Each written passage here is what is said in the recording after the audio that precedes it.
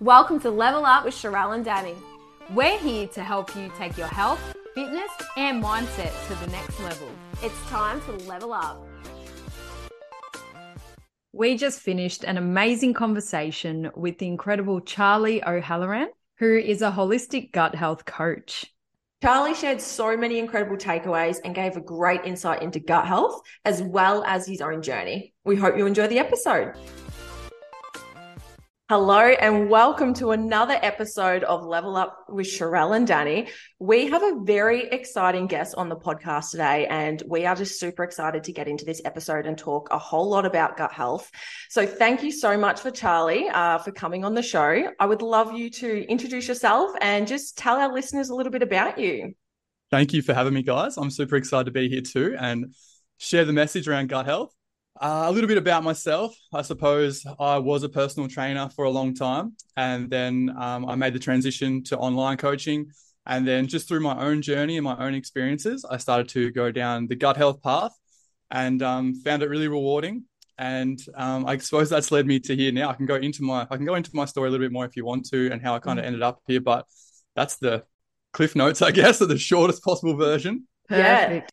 A lot of us are trainers. Now, trainers give a lot of nutrition advice and macros and meal plans, but often the gut health component is actually forgotten. And Charley and I have spoken many times on many episodes how you can have the quote unquote perfect macros or the perfect meal plan, but if your gut health is off, then it's kind of useless. So did you start to notice things as a trainer that were missing that led you down to this path? Or what exactly was that point between being a trainer and then specializing in gut health? Yeah, that was massive for me because I was obviously working in the gym for, I think, 6-7 years. And as a personal trainer, you're just perceived as the person who does the exercise side of things. And you can try and give a little bit of nutrition advice, but a lot of the time, it's either not taken seriously. You don't feel confident in what you're kind of prescribing. You're not even sure if you should be giving nutritional advice. So that was always in my head. I was like, my clients are training, yeah, but I know there's so much left on the table in regards to their results with their nutrition. And then when I went online, I started, it kind of coincided with my own journey and with me going online. So I went online around the same time as when I started my own gut health journey. And with online training, I loved it. But then again, I was even probably more limited to the results I could get because I was not even with them in person. So I was just giving them a training program. So I realized I really got to start to get some nutrition stuff going on.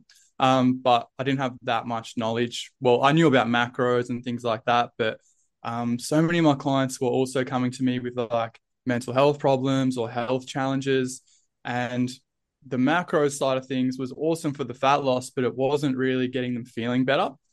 So what I was realizing, my life was really getting flipped on its head and changing massively with my own journey. So just to give you kind of an insight, I had really struggled through all my personal training years. I struggled a lot with mental health. So depression, anxiety, and obviously exercise was a bit of my therapy, I suppose. But I was doing a lot of work on the side, but I just never really got to a point where I was like, my mental health is, where I want it to be at. It wasn't consistent enough.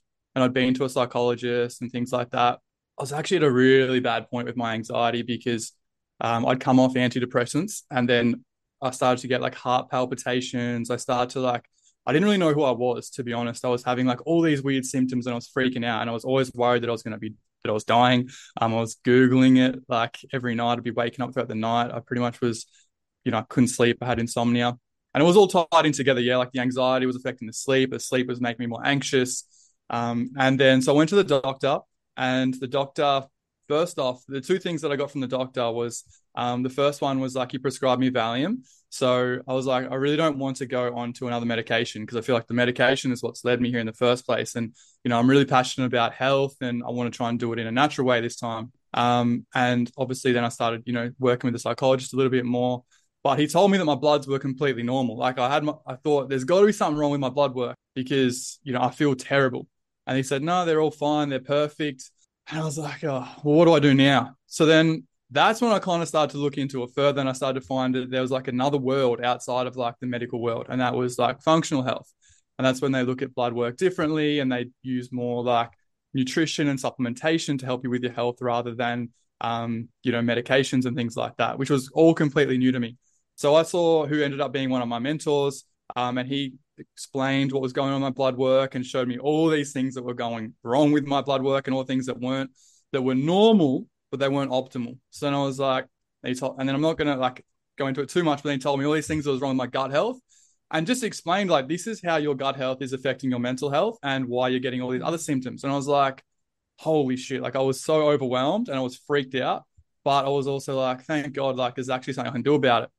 So then I know that's a long kind of backstory, but that got me to like the protocol. And I can break all this kind of stuff down if you guys or your listeners don't really know what this kind of stuff is, but he laid out kind of what I need to do, what foods I need to eat, what supplements I need to take. And I started doing that. And then like, I actually remember it was probably like a month in, I was like, what the hell? Like I have this mental clarity. Like I actually feel clear and happy. And also like I'm working hours and hours straight and feeling good about it. So this is actually working. And then kept going on. My symptoms started to get better. I started to feel so much better. Like the bloating was going down. I was eating different foods.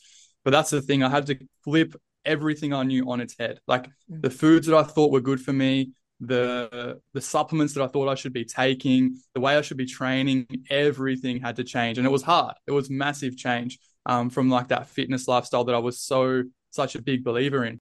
But I realized it was changing my life. So then I started to incorporate some of these things with my clients and then they started to feel better. And then I started to think, okay, maybe this is actually the way to go because not many people are doing this. Not many people are doing like blood analysis and going into it deeper and helping people with their gut health.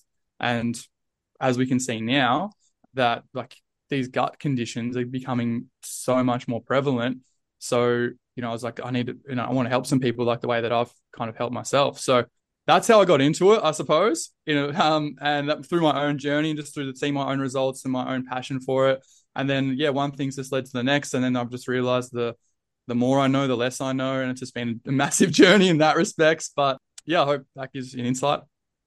That's awesome, Charlie. Thanks for sharing it. Like, it's exactly where I was going to dive into anyways, because I think understanding the why, like it's so important, but then also so powerful. And Danny and I just preach to the choir about, exploring different realms of like health and wellness and, dabbling in different sorts of practitioners and knowing where to go and not settling, right? Like we really have to be advocates for our own health in this world. And we can't just sort of accept one way. And if we're not getting the answers that we want, like I already knew what rabbit hole you were going down when you're like, I went to the doctors and I'm like, here we go. Got all the answers there.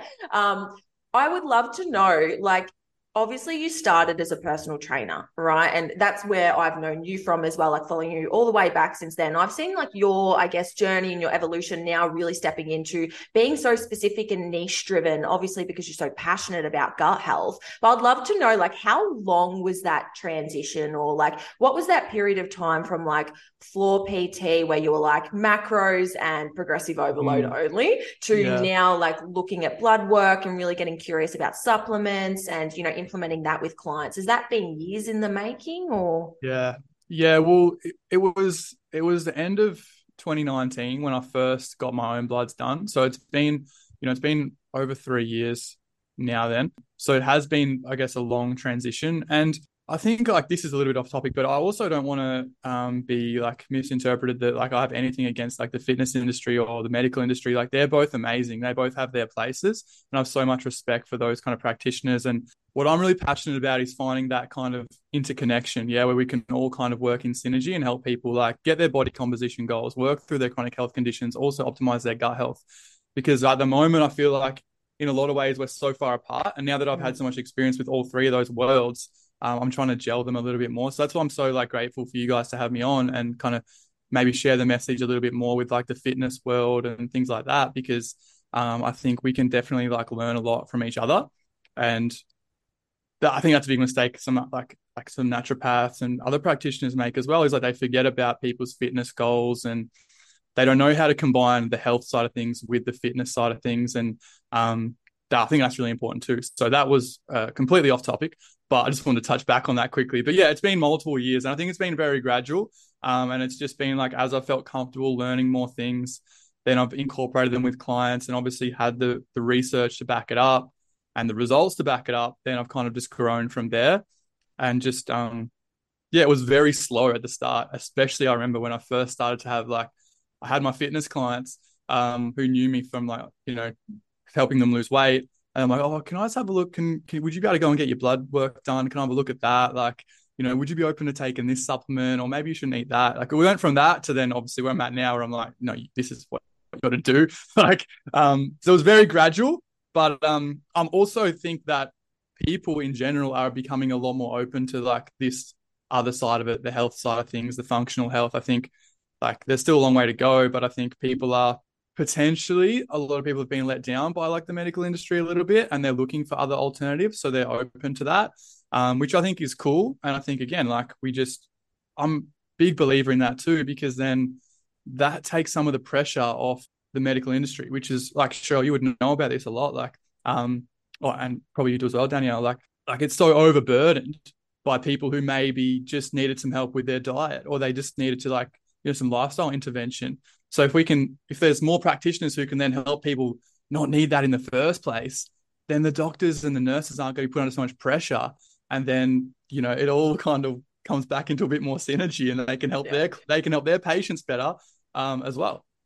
I'm laughing on the inside because I remember this vivid like shift that I worked in emergency, where you'd always get people coming in that are constipated. Like it's just like people coming in, they're constipated. And in emergency, it's like, okay, give them a cup of warm water and tell them to walk around the block and come back. Like 9 times out of 10, they'd go to the toilet. And I'm like, you've just wasted like $80 and an hour of like the healthcare's time to just basic digestive health hygiene. But yeah, it's so interesting. There's such a wide gap, right? And common sense just isn't common. And I think, we're all very privileged, with the level of knowledge that we've got. And I do recognize that. And that's why we've got places like, podcasts and social media where we can sort of help to spread, some of the learnings and experiences that we've been through as well. So yeah, I definitely resonated with that. Charley, you did mention about getting bloods done and the transition from you being a trainer to what you do now. And by all means, we don't want every trainer now thinking, oh my God, now I need to learn all this stuff. Like you mentioned earlier, it's important to work in synergy with practitioners, which is great. So I just wanted to know a little bit about which symptoms would someone have to look out for? Obviously, you mentioned your story with anxiety and depression and mental health issues, but what are some of the symptoms that people must look out for, both for themselves or their client, to then warrant that next step? Like, how long do you give that training and nutrition plan before you go, maybe it's not working, I'm still noticing XYZ symptoms, before they move on? Yeah, that's an awesome question. And that's something that I never, ever even considered. Like back when I was a personal trainer, like if I made any dietary recommendations or I looked at their food log, like the only metric that I was basing if that diet was working on, if that diet was working or not, was off whether they were losing weight or not. But I never once would have asked like, oh, how do you feel after eating? Or how many times do you go to the toilet a day or a week? Like, do you get bloated? Like, they're just not things that I would really talk about. I don't remember ever talking about that anyway. And maybe they didn't feel comfortable or whatever. But I do think that's important to see how they're responding. So things like bloating, things like obviously gas, as you just mentioned before, like constipation or loose stools, they're really good indicators, first off. But then like we know that there's so many interconnections between the gut and other parts of the body too, like the different axes. So a lot of people would have heard of like the gut to main axes. So then that's going to be things like, anxiety or depression, which I was talking about, which was a big thing for me. But then the skin as well. So maybe they're getting like, rashes or eczema, things like that. Fatigue from eating, just things like that would be, good indicators that maybe the macros are right, but maybe just the types of foods aren't perfect yet. You've touched on a couple of different points there, Charley, and I think it's really important to sort of acknowledge that, because even I've gone through my own sort of skin journey where I was having perioral dermatitis, eczema, lots of different issues that I was like, what is this? I've never had this. In all 28 years of my life, I've never had any of these issues. And it did come down to a lot of nutrition, sort of gut health changes as well. And I just would have never correlated my digestion with my skin. It's just such a foreign thing for a lot of people to think about.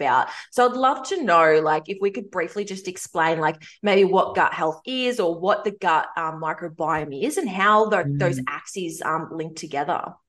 Yeah, cool. I was actually hoping you would ask this because like when people think about what is gut health, they always just think it's just the microbiome.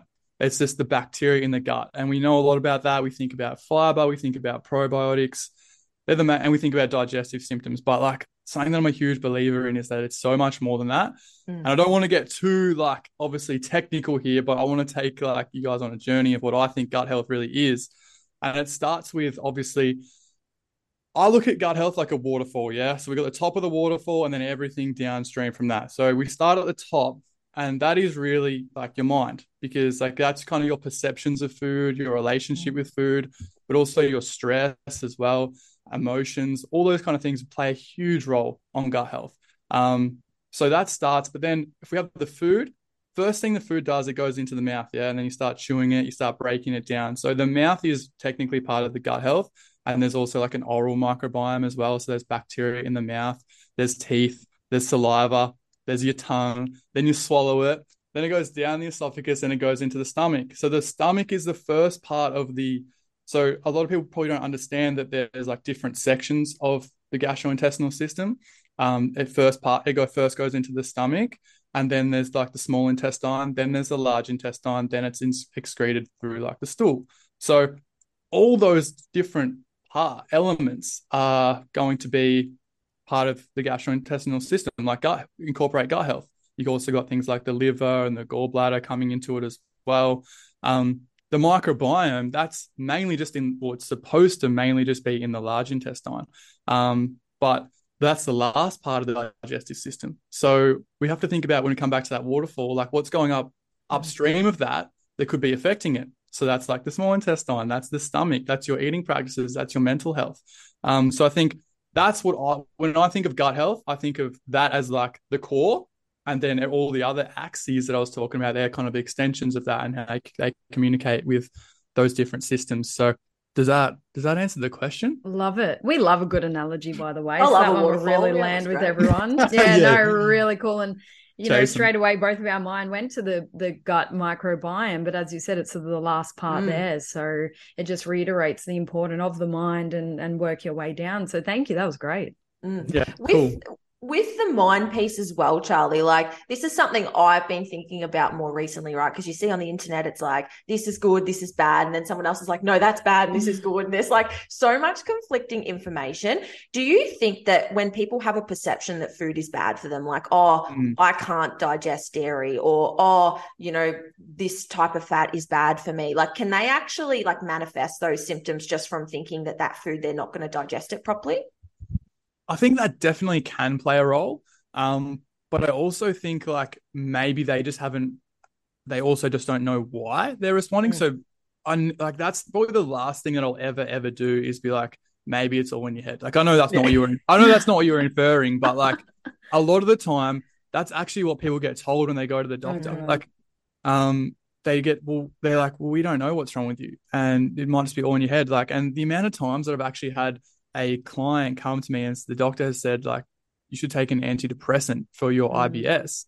How does that just makes you feel crazy. That just makes you feel worse. And also if you do go down that road, then that can maybe exacerbate some of those digestive issues anyway. So it's definitely possible, Sherelle. I think there's, and I have had it with clients, and I try and like educate them as much as I can. And obviously the more we heal the gut, the more confidence they have to add those things back in. But I also think like probably more often they actually do have some underlying dysfunction that is causing them to react to those foods, and can be both, I think. Yeah, with I guess even like you and your own mental health journey, like how the hell does your gut impact your mental health? Like I know there's obviously probably hormonal changes, and a lot of people refer to the gut as like our second brain, and there's a lot of like interlink there, but you would never go to the doctors, right, and go, like I think I've got depression, and they would never say, oh, how's your gut health? They'll just never do it. It'd be like so foreign in this day and age. So, how does that even work? And how did you sort of start to become curious about that link and want to start with your gut and be even motivated to do all the protocols and the things to work on that? Yeah, I think about that sometimes, like, because I was just at a loss for what to do with my health. And I actually thought I knew a lot about gut health. Like I thought like, I eat probiotics and I eat heaps of different fruits and veggies and stuff like that. So I thought I knew a lot. And then I think I I just thought this guy like that I was working with at the time, I was like, just feel like he knows what he's talking about. I'm just going to try this. And it just put me down a massive rabbit hole. And then I just noted the benefits of it. But before I do obviously say anything, like I definitely don't want people to think that depression or anxiety is only going to be like gut health is the answer for that. Like there's so many factors to take into consideration. It's such a multifaceted thing. It's extremely challenging. And like, you know, obviously I deeply empathize with people who do struggle with it because I've been there and it was a very, very challenging time in my life. But I do think that there's a lot of different factors, and I kind of almost believe that like the gut might be the first brain. Like may actually have more of an influence on the brain than the brain does have on the gut. And like there's a two-way connection. So there's the axes and there's like a nerve, like the vagus nerve. And this kind of facilitates that communication between the gut and the brain. It's estimated that it's around 90-10. So from about 90% of the messages from the gut are sent to the brain, and only about 10% go from the brain to the gut. So that's just an interesting statistic. It's probably not a perfect statistic, but it's definitely very much the majority gut to brain. There's also some other really interesting statistics, which I can't touch on because I don't want to butcher the numbers, but there's more like in regards to like there being more microbes in the gut than there are like neurons in the brain and things like that. And yeah, that was a bit of a crazy thing when I started to look into that and think like, you know, are our bodies just like carriers of the microbiome, which is then actually kind of creating who we are and our personality and things like that? Because we've also seen like interestingly changes in people's personalities when they've had things like a fecal transplant, which is very disgusting if you think about it, but it's basically when you take someone's stool and you kind of transplant that into someone else, so they kind of inherit their microbiome, and then their personality changes. And also like they've used it to treat like obesity and things like that as well, so there's links to obviously weight, and that's been done in mice as well, those studies where like they kind of did the fecal transplant. So that's one example of it. But I think the two big things we have to be aware of is like the microbiome, so the bacteria. So when I say microbiome, I'm just referring to like the bacteria that's residing in the gut, the collection of them. They produce a high amount of our neurotransmitters. So neurotransmitters like brain chemicals. So things like serotonin, dopamine, GABA, acetylcholine. These things are kind of like the brain's hormones in a way. And obviously serotonin, that's very highly correlated with, again, am I going too technical? Because this is great. Love it. Yeah, love cool. it. Serotonin, like a lot of people would have heard of serotonin because that's what kind of gets influenced by antidepressant medications, like their selective serotonin reuptake inhibitors. So that means that they're helping basically like keep more serotonin in the brain. But about 95% of serotonin in the body is produced in the gut. So there's a huge link there, and not saying that's all going to cross over to the blood-brain barrier and affect the brain, but because serotonin also has a role with things like digestive function and constipation and things like that. But that's a big reason. I think the neurotransmitters in the gut are produced there and then affect the brain. But I also think like if you have damage to like some of the structures in the gut, like the gut lining, then that can lead to certain like food particles and bacteria and bacterial byproducts getting into the bloodstream, and then from there they can then come like basically be transported around the body, and that leads to like systemic inflammation, and they can then because like then they are passing from coming into the gut where they can be tolerated, but then they get out of the gut into the bloodstream, and then from there all to all the different systems of the body, including the brain, and then lead to like chronic inflammation of the brain. And then we know that inflammation of the brain is linked to things like depression as well. There's other things that I can think of that obviously are coming to mind in regards to anxiety and stuff like that. But again, they're probably the two biggest things I think have an influence on gut to mental health. Yeah, it's massive. And there's obviously so much in it, right? And I even remember when I was like working as a midwife, it was just starting to come into healthcare. Like they're talking about Yeah. it a lot with like natural vaginal births versus cesareans and Mm, colonizing and, the importance of developing our microbiome from such a young age and the impacts of living such a sterile life.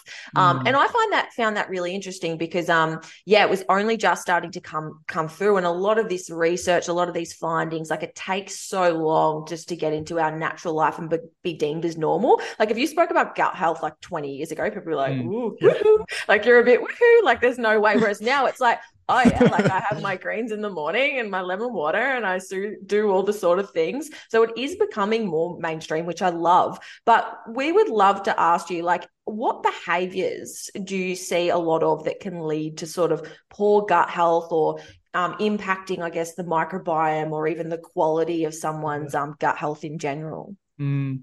Well, you touched on a really important point that things can start from before you were even born. So you can be at a deficit, like, you're going to inherit, if you're born naturally, then you will inherit your mother's microbiome because, as I just mentioned, there's the gut microbiome, but then there's also the oral microbiome, there's also the vaginal microbiome, and there's a couple others as well, but they're the main ones. So when you pass through the vaginal canal, then you're obviously going to inherit, the microbiome. If you're born via C-section, then that's not going to happen. You're going to get a little bit from your mum, but then you're going to get from all the bacteria around you as well, the doctors, the nurses, if you're born in a hospital, for example. So that's a starting point, yeah. But in regards to like behaviors, obviously antibiotic overuse, that's a massive one because antibiotics are kind of like an atomic bomb in the gut. Yeah, like they have their place. They've saved so many lives, but we just have to be aware that there's also some collateral damage and that if we're using them too much, then we're going to be wiping out a lot of our good bacteria. And it can be quite challenging to get that back. It can take a very, very long time to kind of your gut microbiome to recover. Like we're talking years. So that's just something we want to be aware of. That personally, like we want to be just mindful of when we're using antibiotics, and if we can avoid it, I would do so. So I think that's a huge one. I think like obviously diet plays a big role. So things like certain foods you might be consuming that are not ideal, and the odds are stacked against us in today's world. So we just need to be aware of that and try to make some extra effort to consume good quality foods. I'm not going to get too much into foods and stuff like that because like it depends on the individual a lot. And, I don't want to create any more fear around food. I think you should be guided by someone. As you said, there's so much conflicting information out there. I don't need to add to that further with just my beliefs. I think it's more just about finding what works for you and someone you trust. So I think food does play a big role in it too, but we definitely can't deny alcohol. We definitely can't deny like things like the pill, as being like again, like not saying these things don't have their place, just saying that we have to be You aware. can say it on this podcast. Don't worry, we've had so many other professionals do it. It's just that I want people to be aware. You know what I mean? Like Yeah. it's not to create fear, and if in a lot of cases, like the pill does have its place for some people. But again, like I just think if women aren't educated when they make that decision, it's just about making an educated decision. That's all it's about. It's about being educated and then making an informed decision. So yeah, the pill, alcohol, and then I think stress as well. Because stress has such a downstream impact on everything else, and people are just chronically stressed, chronically rushing. I think that's just a huge one that gets overlooked. Like, we can talk about foods, we can talk about supplements all day, but if people aren't thinking about like the effect of some of their lifestyle behaviors, especially stress and things like that, and negative emotions and past traumas, then that's when they get stuck on the hamster wheel. And that's when they're like, oh, gut health supplements don't work. This protocol doesn't work. It only works if you do the work too on your mind. And I think that's so pivotal for people to understand. Absolutely. Stress is a massive one, right? And, Danny, we've definitely spoken a lot about the impacts of stress and the nervous system and chewing your food and not eating in the car and, Yes. respecting environments and all of those sort of things. So 100%, it's where everyone should start before they definitely reach for all the protocols and the supplements is, as you said, the waterfall, like looking at the mouth of it and where it's all starting from. Yeah, and we've all had that feeling of butterflies in your stomach, when we're a bit anxious for something. We definitely know something's happening in our gut.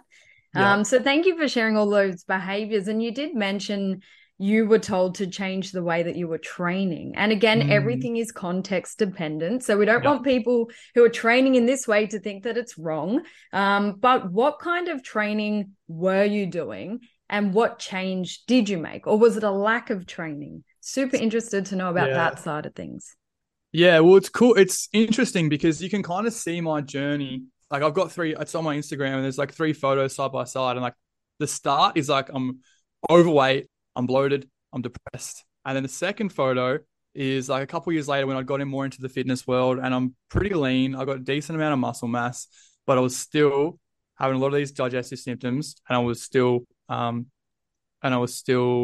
had poor mental health. And then the last photo is kind of like I look more just normal, like regular body fat, but also my mental health is a lot better and I'd kind of healed my gut. So in that middle photo, that's when I was doing a lot of the damage to my gut and I was training pretty hard. Like obviously I know who I'm talking to, so I'm not training that hard, but like I don't want to overhype it. But like, you know, I was training probably like 5-6 days a week. I was training like sometimes I was training fasted. Sometimes I was doing pretty heavy weights. And you know, I wasn't having many rest days. And the workouts were like, there would have been like at least an hour, 90 minutes, because I'm obviously, like, as I said, like that was a big part of my identity, but it was also kind of a therapy for me as well. So, but I also had the worst DOMs that you could, like, it's just not normal. Like it was literally like I would be sore for the whole week. I'd just be perpetually sore. And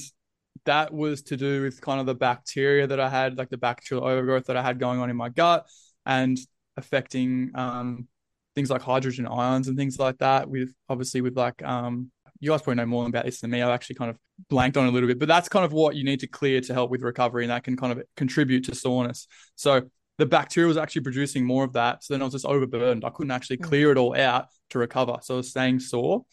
And then obviously nutrient absorption was massively affected too. So maybe I was eating, so this is an interesting thing. I was eating tons of food, plenty of calories, pretty nutrient dense by most people's perspectives as well.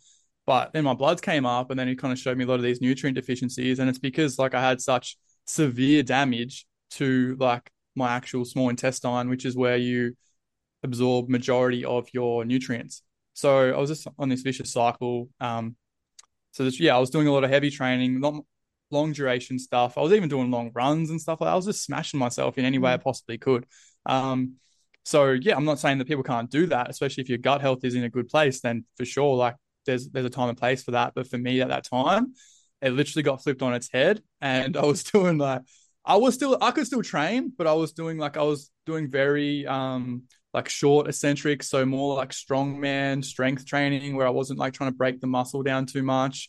I started to add in yoga, which I actually fell in love with a lot, doing a lot more walking and especially like active recovery and things like that. So it just became, and more rest days and stuff like that. So it was more just trying to get myself into more of a parasympathetic state where more like rest and digest rather than being in that sympathetic burnt out stage all the time. So many really good takeaways in that. And something that sort of come up for me, like as a coach, is sometimes, and not often, but I'll get a client that might be eating a lot of food, like 3,000 calories or more, like, you know, as like a 65 kilogram female, trying to build muscle and just not getting anywhere. And I'm like, that's a lot of calories for your body size. Like something's not going on. And then usually it does come down to, like you said, like it's not just calories in, calories out. And it really frustrates me when people just put this simple language on it. It's like, you aren't what you eat, you are what you digest, right? And the goal of building muscle isn't just like smashing as many calories as possible. Like we actually want sort of not minimum effective dose, but you want to be in a really good place. You don't want to feel like you're constantly eating and constantly shoveling food down your throat just to put on muscle. I think it's just so important to recognize the impact of stress. And, you know, it's also not just linked to body composition either, right? Like in the fitness industry, especially like with our competing background, people can be shredded and looking amazing and just hate their life and have lots of health problems too. So there's definitely just like so many missing links, and it comes from coaching, right? Because a lot of coaches don't understand that. They go, oh, my client's maintaining on 3,500 calories. They're killing it. And you're like, I just don't know whether that's right, like at the moment. Yeah. Exactly, 100%. It's yeah, it's definitely the big gap, as you said, between, the two worlds. I would love to know. I don't care how advanced they are or how, like, you've got a blue tongue right now because you've been drinking nothing. But I would love to know, like, what are your like non-negotiable rituals? And they don't even have to be in relation to gut health. I know you're sort of quite into, like sleep quality and, all of those sort of things as well. So I'd love to know, like, in the morning, do you have anything that you sort of like do in regards to gut health or just general wellness? And then the same sort of back end of the day? Mm. Yeah, I do. I mean, I'm really lucky because I live right near the beach. I live like 5 minute walk to the beach. So I do have my morning ritual. And I don't think I've missed a day that I've been home where I haven't gone down to the beach in the morning. And just the main goal there is just to like kind of get grounded. I just enjoy swimming in the ocean and then getting natural light in my eyes. Because you're right, like sleep is important to me. And sleep's also something that I've personally had struggled with a lot. So I have to do a lot of work on it.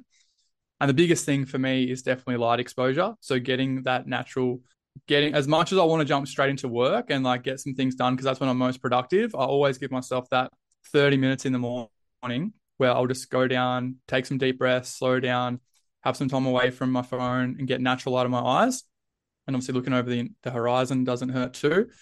That's my main one.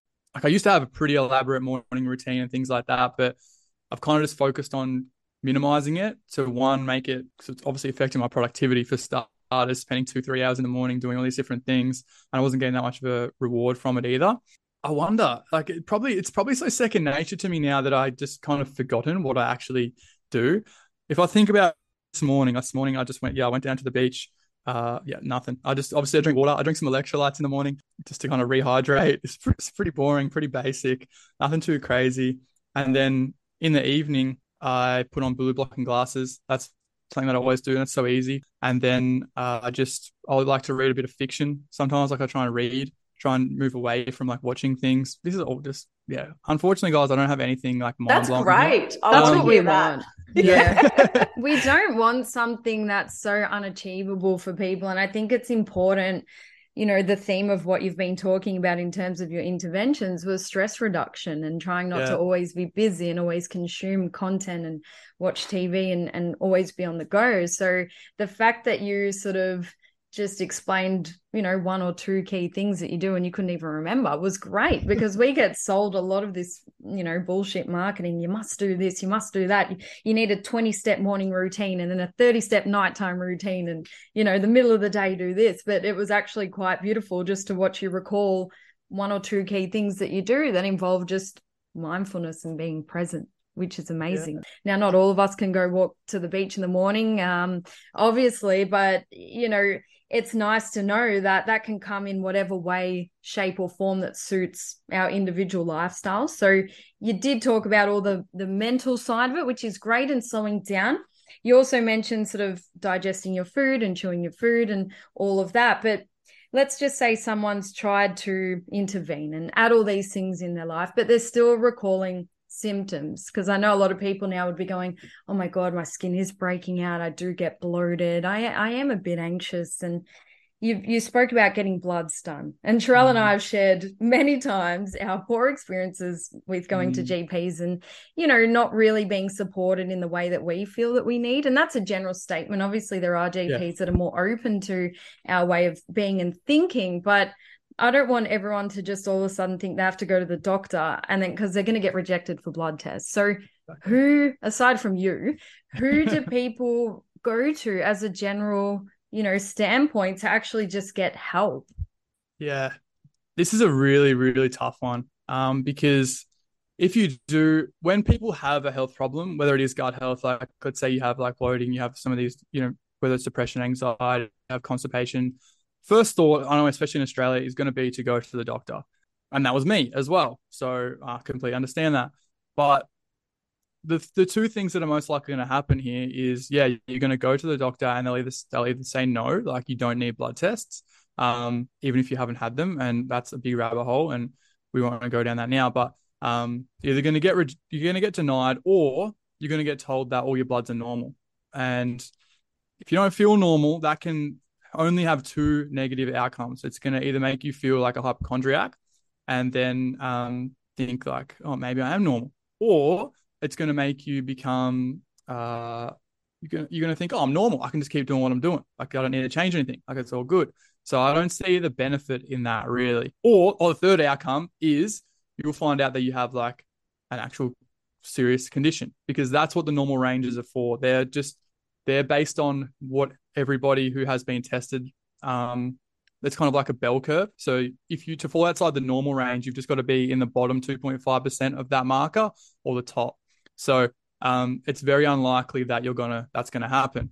And even if it does, a lot of the time it's just going to be like, oh, you have low iron. Here's an iron supplement. But why is the iron low? Like, that's just a common example. And if you have digestive symptoms, the other thing that might happen is like you'll get told you have IBS.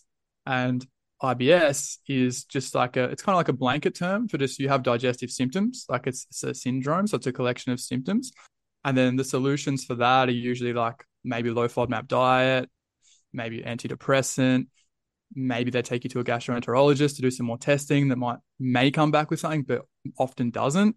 So it's a bit of doesn't really lead anywhere productive for the patient, in my belief. We know that like a high percentage of IBS is just caused by, like, it has a cause, yeah, which a lot of doctors, which they will, I'm sure, as Cheryl was talking about, like over time we'll start to become more aware of these things. But at the moment, the research is just not there in the medical world. It's a bit slow to catch up.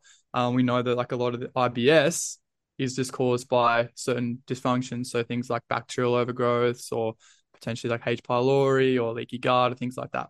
You're not really going to get much help. So it is kind of hard to get that help without seeing a practitioner. Like if you can afford to do that, that's what I recommend doing. And there's lots of great ones out there. Like you just want to find someone that, you believe in, you align with, and that has gotten results too, because there's a lot of people out there, because gut health is trending at the moment too. Like it's very common.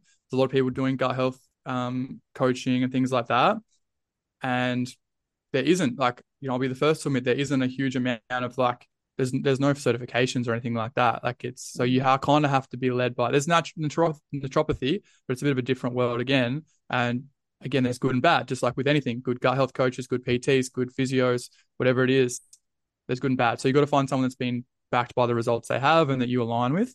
That's if you can afford that, because that's the hard thing. That's going to be a personal expense, whereas the doctor is usually going to be covered under healthcare. So I completely understand that it's not an affordable journey for everybody, because it's definitely not cheap either.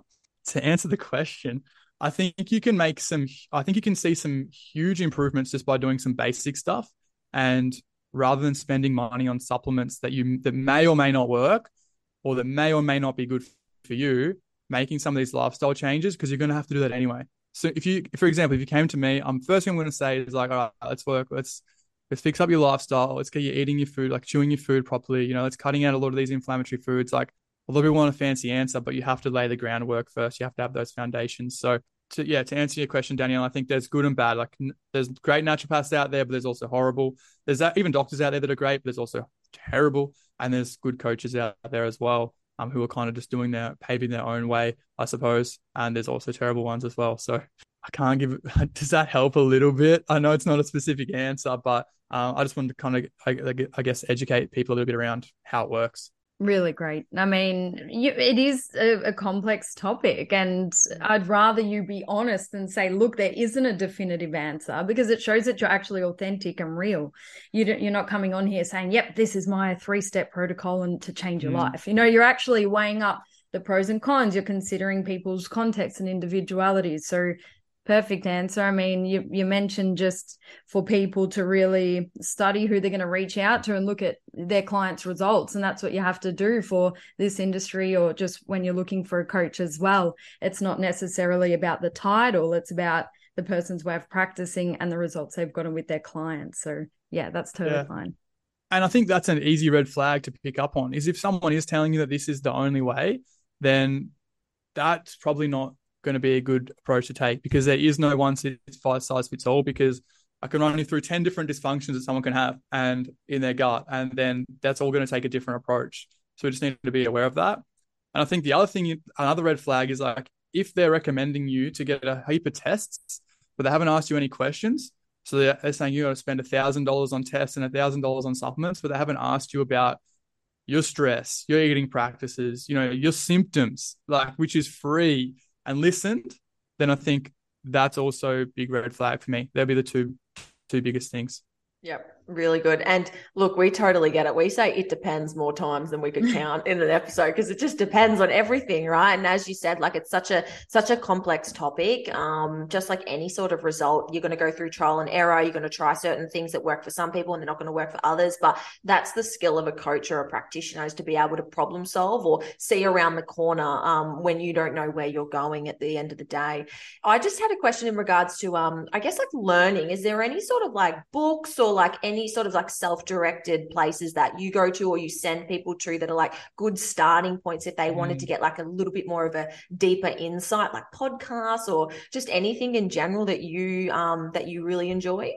Yeah, there's a couple. I've got a couple of really good books right here. So Healthy Gut, Healthy You by Dr. Michael Ruscio. That's a really good book, which is one of the only books that I've found that I kind of align with on the nutritional side of things. So that's an awesome place to start. Again, like he has his own protocol, which I don't know if I believe in doing it on your own, like and following a one size fits all, but the information there is awesome. If you want to have your mind blown, then the Mind Gut Connection, it's called. Yeah, the Mind Gut Connection by Emma and Mayer. That's a really good one. Just breaking down, but again, like I'm not really too aligned with the nutritional side of things, and I think it depends. But it just a red flag for me as well is if someone has like a specific, I think the word is dogma or a belief, like, oh, it has to be plant-based or it has to be carnivore. For me, that's probably, that's just not always the best approach to take. So those are two books that I love. There's also a really good book called Your Blood Never Lies. That's an old book by James Lavelle. And that goes into some of the blood markers. That's probably more for practitioners. If they want to kind of just be a little bit more aware of some things that you can do, or maybe people as well, if they just want to look at their blood work and have a bit of an idea there. I think the nutritional stuff has belief behind it, but that's anyway. And then I can really hear that in you, like, oh, but just don't listen to that piece of the book. Yeah, just forget nutrition, like, because there's just so much out there. I just think there is literally no one size fits all when it comes to nutrition. Yes. Or there's at least not a specific rules, I suppose. And because that's an older book, like we have newer research as well, kind of backing up some of the things that it said weren't that accurate. But blood work wise, it's awesome. And then podcast wise, the only podcast that I like is two of my mentors, Jake Dolishol and Dave O'Brien. These guys like pioneers when it comes to gut health. They're like, especially Dave, like that. And Dave was the person who mentored me first and took me through my first protocol and introduced me to this world, and has an incredible level of knowledge. But obviously he goes very deep on the science. So that can be a bit high level, but that would be an awesome one to listen to. And there's some good starting points, I think, for people. Yeah, great. Because our listeners and even ourselves, like if we name drop a book, we'll get like 10 messages of like, what was the book? And I'm like, I can't remember anymore. So thanks for giving context for those. I'm sure they'll be great. And even I'll definitely dabble in those. But just to tie things up, because we've covered a lot today and we've really sort of gone out on the outside and really zoomed out to look at gut health from a broader perspective, which is awesome. It's definitely where everyone needs to start. I feel like everyone starts so zoomed in, whether it's like a supplement or a protocol or like you said, rather than actually understanding the zoomed out perspective of gut health. But we would love to know, like, what small action could someone take today just to get that 1% better, or just to improve their gut health, or even just get curious about it? We've already touched on this, and I know people are probably going to want to hear a food, they're going to want to hear a supplement, but I really do think the most important thing that is the most overlooked, obviously stress is one, but is your eating practices. This is something that so many people struggle with. This took me like probably a year of literally like working on to improve, but this is something you can do for free and that will benefit everyone and that you can do forever.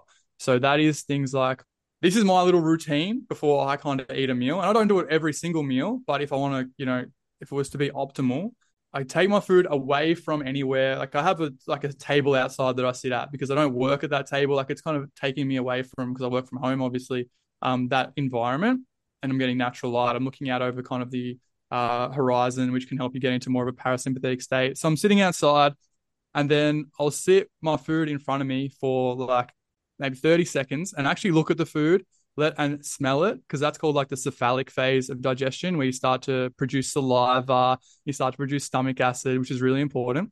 So then I sit down, I smell the food, I look at it, maybe even be grateful for it, like grateful for how it got to me, to be able to have access to it, better gratitude. You know, I've mentioned this on the podcast before and people are surprised by it, but I'm not against the idea of like saying grace. I'm not religious, but that's just being grateful. And that's helping you, you know, put yourself into a more parasympathetic state before eating. So that's going to be good. So I'm grateful for the food. And then I might do some deep breaths as well. So some deep belly breaths.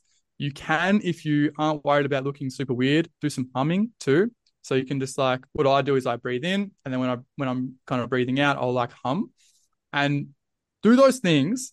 And what does the humming do? What's that the do? humming helps to like prime the vagus nerve. It kind of helps to prime all. Is that why they do it in yoga functions. and they do the Yes, I believe so. Yeah, I believe there is like it helps to kind of tune in with that. So it's helping, and even just try this and just let me know how much more saliva you produce by just slowing down before your meal and humming.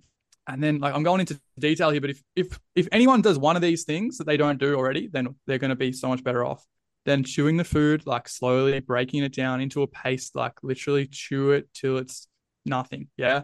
And then swallowing it. And in between, while I'm chewing, the knife and fork is down, like on the table. So I'm not rushing into my next mouthful. Yeah. I'm chewing my food, then I'll take the next mouthful.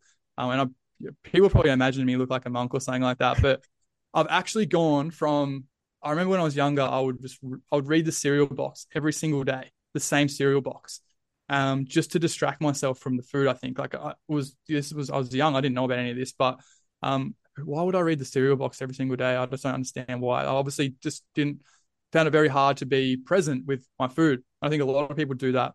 And I went from, you know, sometimes I'd be scrolling while eating. Sometimes I'd be watching YouTube. And then I gradually scaled it back, started listening to podcasts.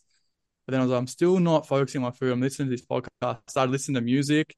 Then started putting on some more peaceful music, not just like anything kind of intense or with lyrics. And then I just moved it to nothing. So I kind of just scaled it back gradually to just making this kind of a part of my meditative practice throughout the day. Chewing my food, breaking it down, swallowing it, and then taking my time with the food. So that's the big thing. Yeah, if people can start doing that, it's not going to change your life overnight, but it probably will actually. You'll probably find you digest your food so much better. You feel fuller. It's going to help with appetite. It's going to help with digestion. It's just going to help in so many ways. That's awesome. Wow. That's great advice. Because I was like, oh, don't worry, guys, I don't do that. Like, no, I don't do that. But yeah, it makes so much sense, right? And I love it because obviously it's free, it's affordable, we can all do it.